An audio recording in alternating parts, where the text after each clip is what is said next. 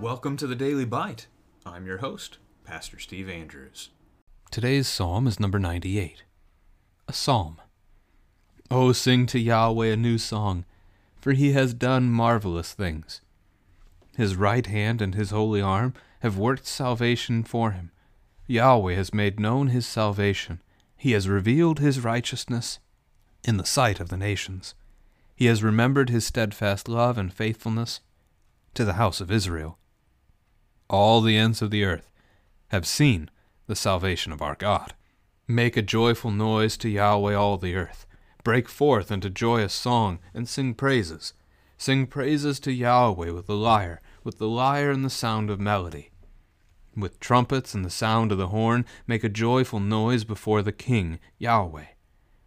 Let the sea roar and all that fills it, the world and those who dwell in it. Let the rivers clap their hands, let the hills sing together for joy before Yahweh, for he comes to judge the earth. He will judge the world with righteousness and the peoples with equity. This is the word of the Lord. Very similar to recent psalms. Sing to Yahweh a new song. A good chance to talk to your children about what songs they enjoy singing to praise God. There are many, right? Hymns have been written for centuries. New music continues to be written today. I mean, I remember when I was a seminary student, there was a contest at Concordia Seminary in St. Louis for a scholarship each year, that if you wrote a hymn, you could submit the hymn, and the hymns would be looked at, and there was a committee that would pick a winning hymn, and that student, future pastor, would receive, $1,000 scholarship or whatever it was. I really wish I could track those down and see all the different hymns that our brothers have written in recent years. Anyway, sing to Yahweh a new song. What do you like to sing? Learn your children's favorite hymns and help to supplement, right? Add to the hymnal that is in their mind. As we store these songs of praise to the Lord, we store them in our hearts and in our minds, and build on that. Imagine having a child who knows 10 hymns by heart. And so as they're working, they can sing. As they're playing, they can sing. Imagine yourself being locked in a prison like Paul for your faith at some point. What would you have to draw upon? The memory is a useful tool, and the Christian would do well to utilize it again, even in this technological age where we take everything for granted and we memorize nothing other than how to use the technology. It may not always be there.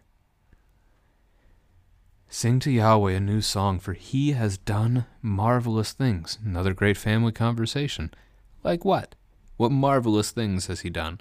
This psalm seems to be focusing on some of Israel's history, the Exodus, the establishment of the throne in Jerusalem where David reigns. But we will take those things all the way to the cross of Christ and to the good news of salvation that we have in Jesus.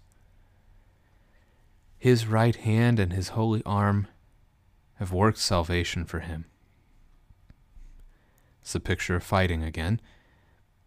The idea that you would have your sword sheathed and then stored on your, I believe it's the left hip, and you would draw with your right hand, right? You'd reach to draw your sword, and then you could strike. So his hand, his holy arm, are a picture of God fighting for his people, and he has worked salvation for him. God has done it. On behalf of his people, God has saved them.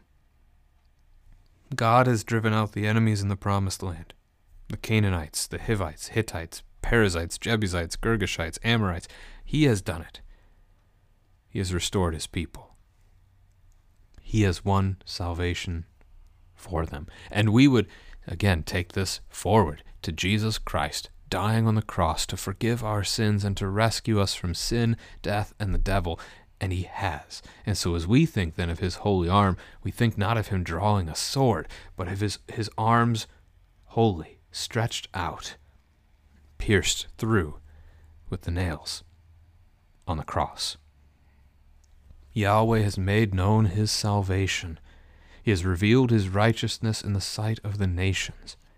This again could easily refer to the Exodus, thinking of God saving them and all the nations coming to know and also fear Yahweh because of the might and the plagues that they have heard of, just as Rahab in Joshua chapter 2 will tell the two spies that come to her that she has, all of the people have, heard of Yahweh, and their hearts have melted in their fear of the Israelites because of him.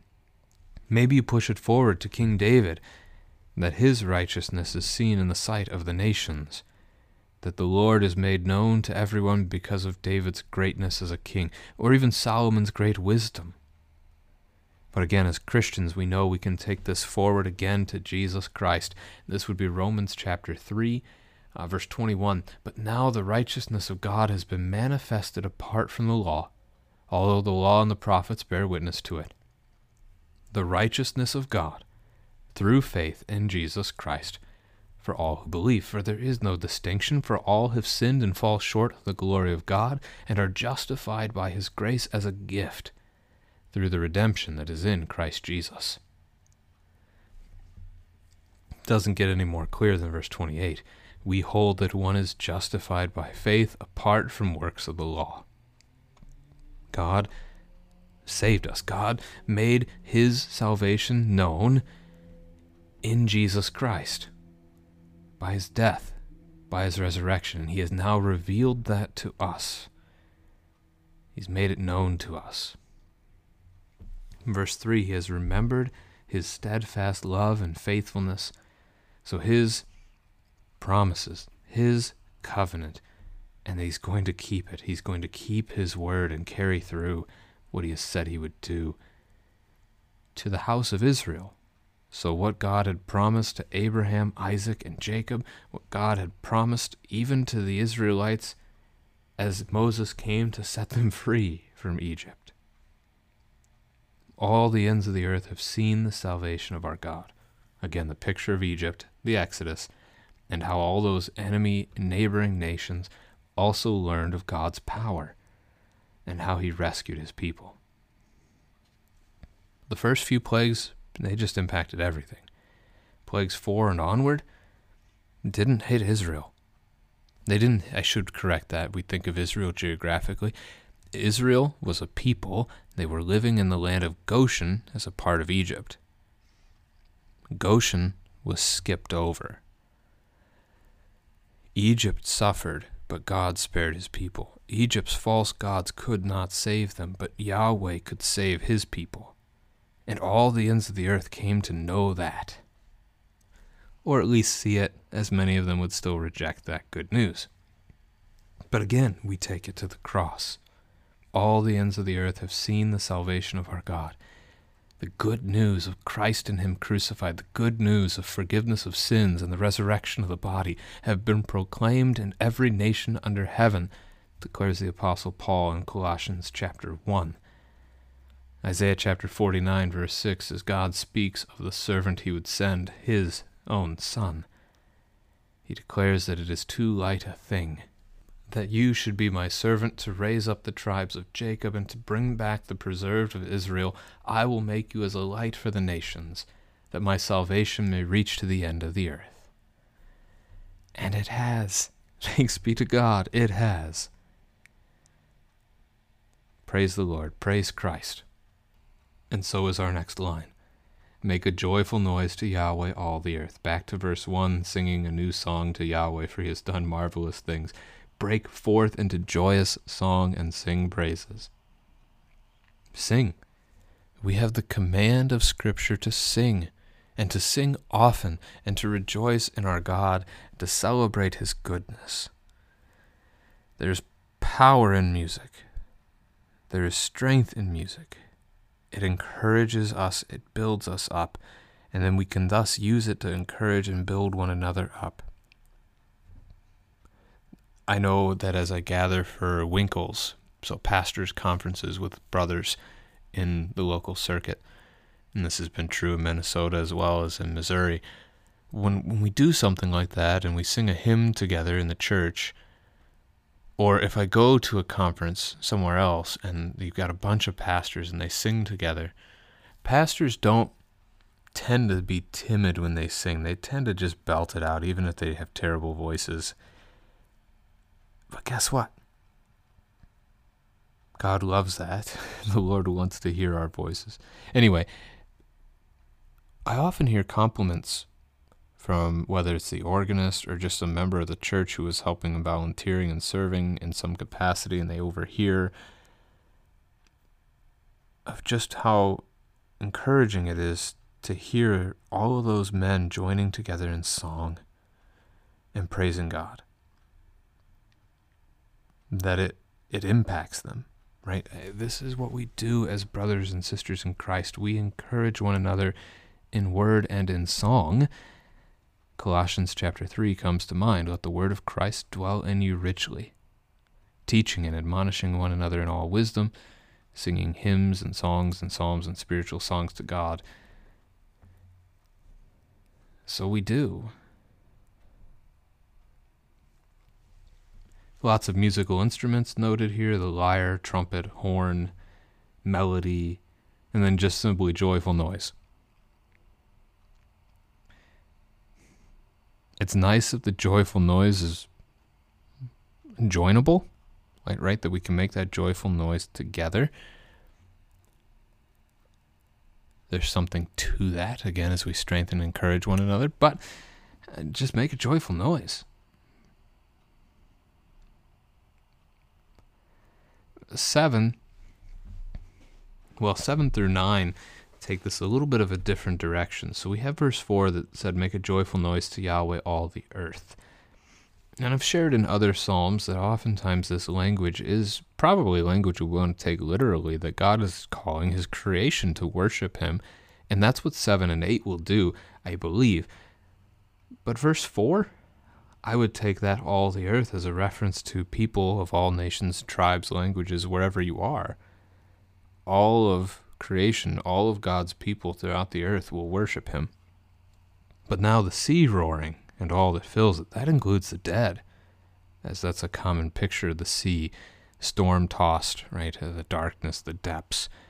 The sea becomes a scriptural picture and symbol of death in the mind of many, which is why paradise will be described in the book of Revelation as having no sea, and it gives up its dead. So here, let the sea roar and all that fills it, the world and those who dwell in it. So you got a both and. All of creation itself, and the created creatures praising God. The rivers clap their hands. The hills sing for joy together. Rivers don't have hands, last I checked. Hills can't sing, last I checked. But again, God calls upon his creation to worship him. And then verse 9, singing together for joy before Yahweh, for he comes to judge the earth. And for the Christian, this is good. It is good news that Christ is coming again. It is good news that Jesus Christ, on his return, will put an end to death and sin and suffering and sorrow and hunger and thirst, tears. He will take it all away. This is good news for the Christian, for the believer, for the one who has rejected Jesus and remains in that unbelief. That last day is not a day of rejoicing, but a day of darkness. So the Christian rejoices with verse 9 because we recognize his goodness. We recognize his salvation. We live in it. But for Pharaoh and his army, God's salvation was not a good thing. It was their end. It was the judgment upon them. So verse 9 wraps, he will judge the world with righteousness and the peoples with equity. With equity. He will judge the peoples alike. If not for Christ, this would be really bad. Not one of us could stand before the Lord. But in Christ we can. He has rescued and redeemed us, and it is by His righteousness that we are saved. Because He takes His righteousness, His perfection, and He makes it ours. We are clothed in the righteousness of Christ by His death and by His resurrection.